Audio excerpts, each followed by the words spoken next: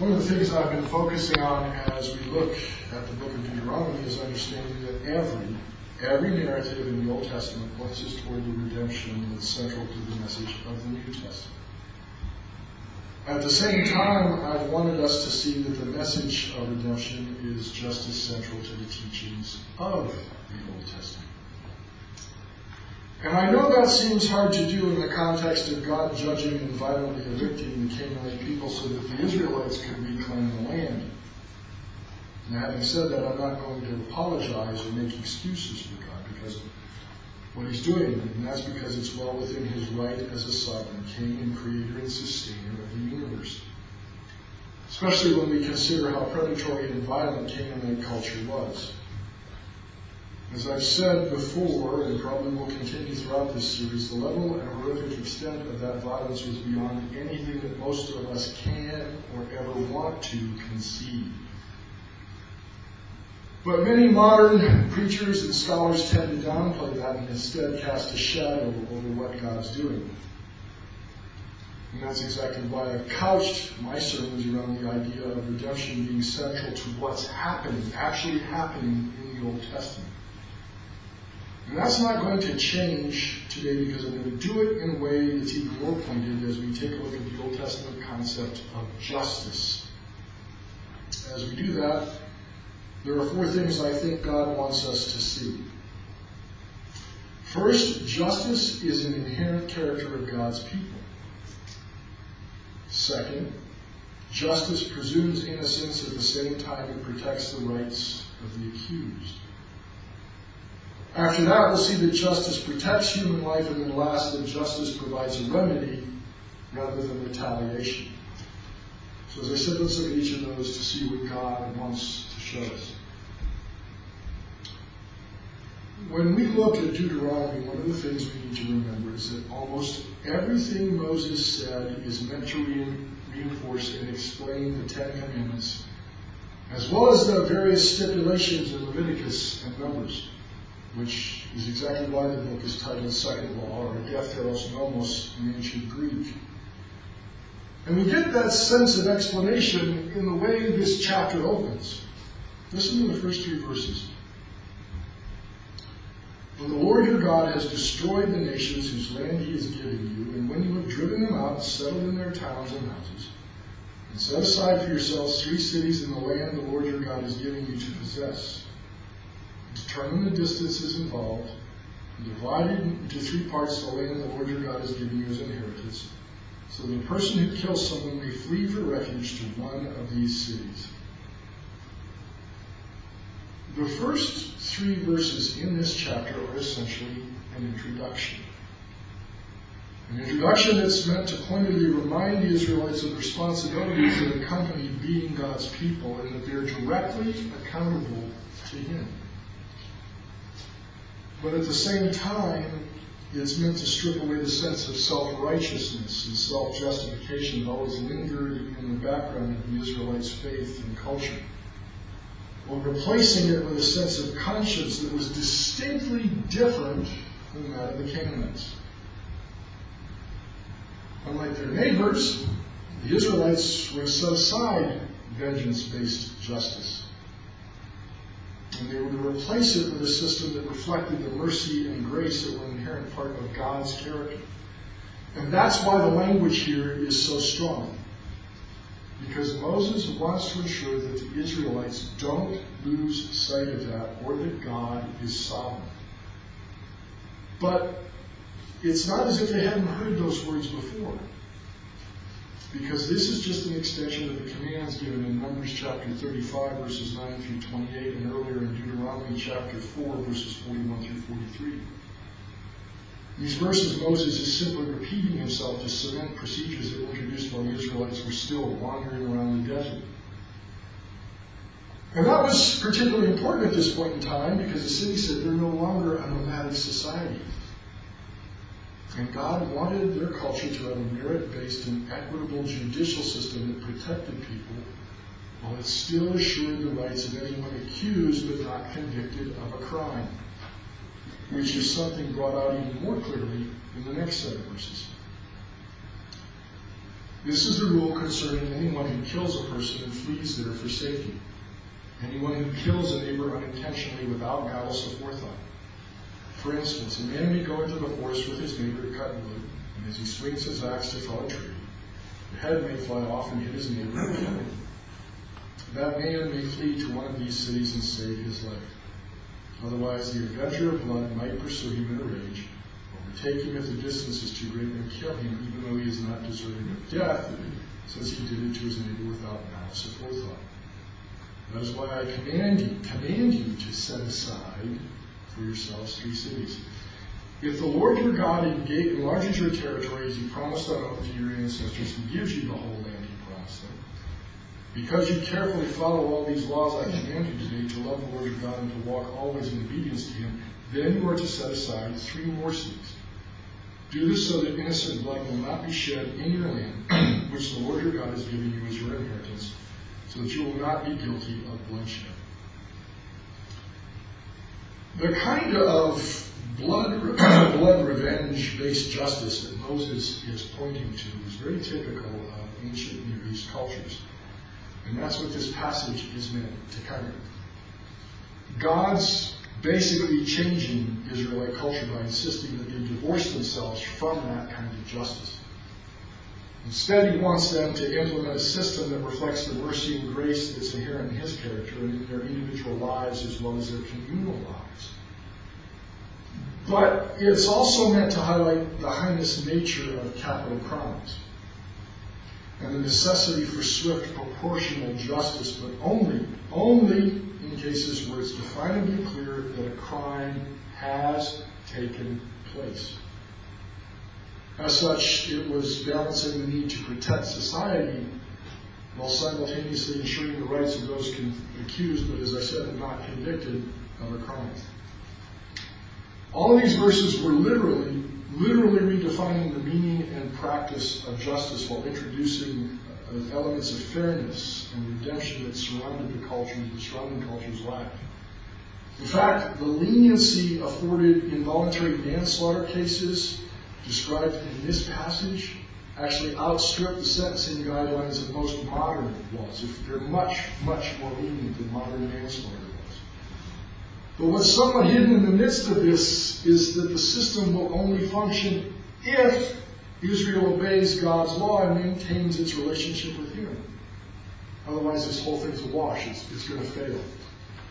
And all of this is important to us because our concept of justice is mistakenly based on the flawed concept of human goodness, which isn't the reality. As well as a very limited understanding of our concept of God, which is why modern legal systems are often more concerned about conviction rates rather than actual justice. And that's why we need to see justice through the lens of the cross.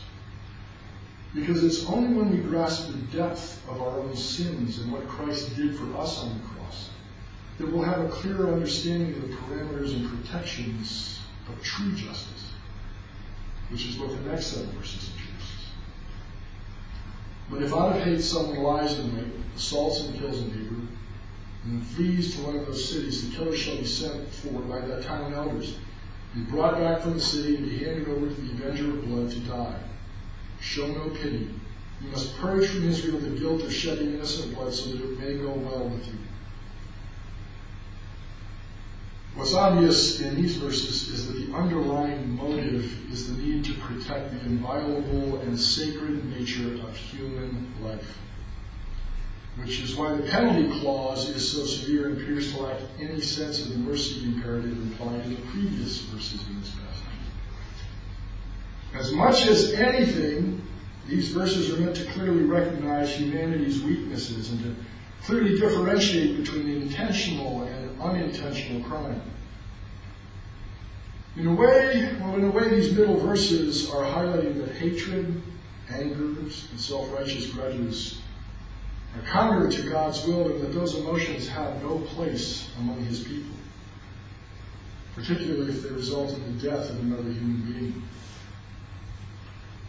But the words here are also meant to delegitimize any sort of mob rule while simultaneously helping us see that the judicial system is actually an extension of God's sovereignty. Along with that, the wording points out the need to seek out truth rather than simply seeking justice. At the same time, the wording contains a command that prevents society from shying away from severely punishing capital crimes.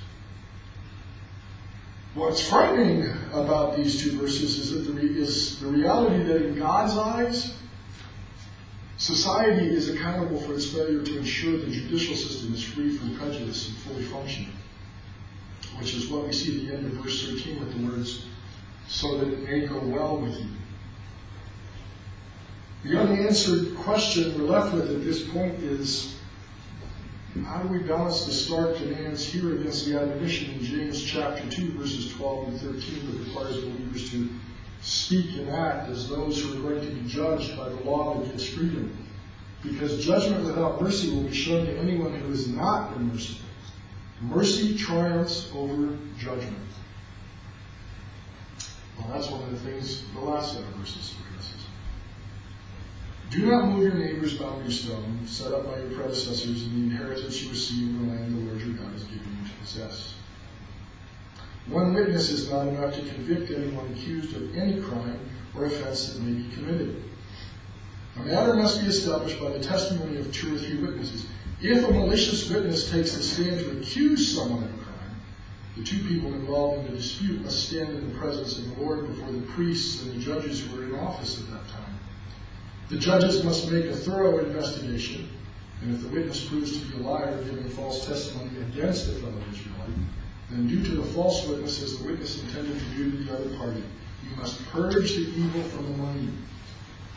The rest of the people will hear this and be afraid, and never again will such an evil thing be done among you. Show no pity, life for life, eye for eye, tooth for tooth, hand for hand, foot for foot.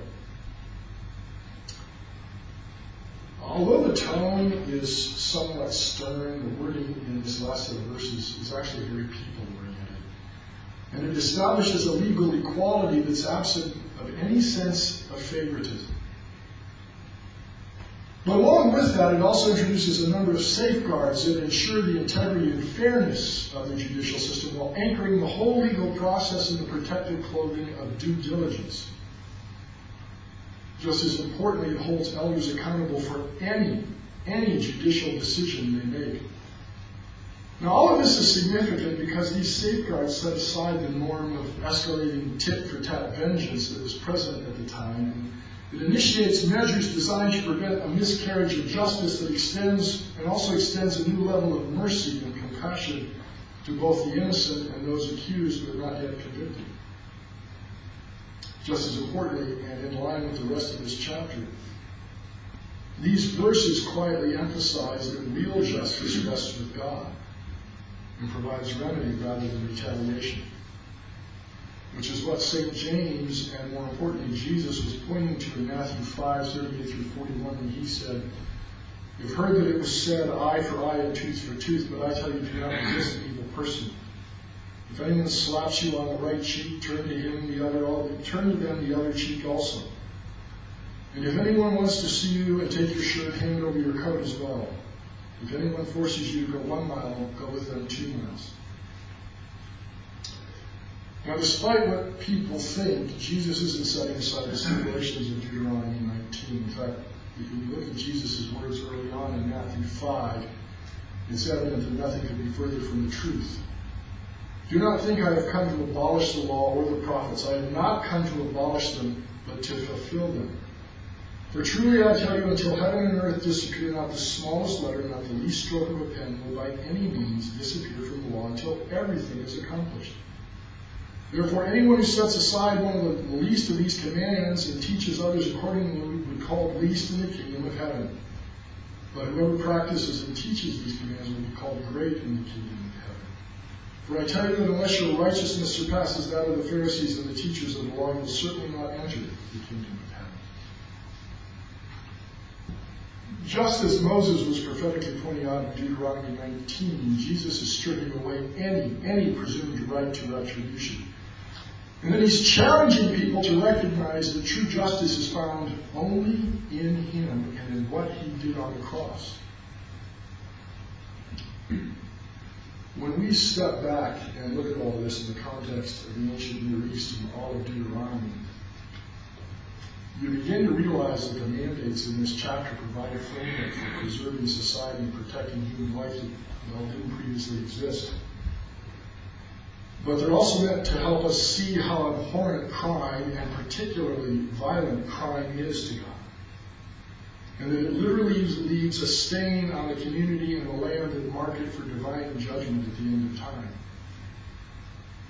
Now, despite that dark note, Deuteronomy 19 also ensures that laws are defined and enforceable, while simultaneously ensuring the integrity of the judicial system by balancing the pursuit of guilt with the presumption of innocence. It also challenges the notion of God in the Old Testament being callous and judgmental, because it introduces a new level of compassion and mercy into the legal system and into society. Having said that, it's also evident that Deuteronomy 19 presents a challenge to us, to modern society, because it calls out our culture's tendency to shun God and God's Word. As much as any other part of Scripture, Deuteronomy 19 demands that we view justice through the redemptive lens of God's Word. And we shouldn't take that admonition too lightly, because the mercy and grace inherent in Deuteronomy 19, and especially in the New Testament, are only applicable if there's real repentance that's tied to God's sovereign authority and to how that was ultimately exercised at the cross. Please pray with me, please. Almighty Father, we live in a world that denies you the honor and glory you are rightly due. And yet we demand a perfect world, an Eden free of the ills and sins that plague our lives and the lives of those around us. Give us the courage to live in a way pleasing to you that testifies to the reality and peace of your kingdom. Teach us to turn the other cheek, to bear life's burdens and indignities with the same grace your Son did, and to be as generous and kind as he was. Enable us to show the world the love and mercy it so desperately needs. We ask all this in Jesus' precious name.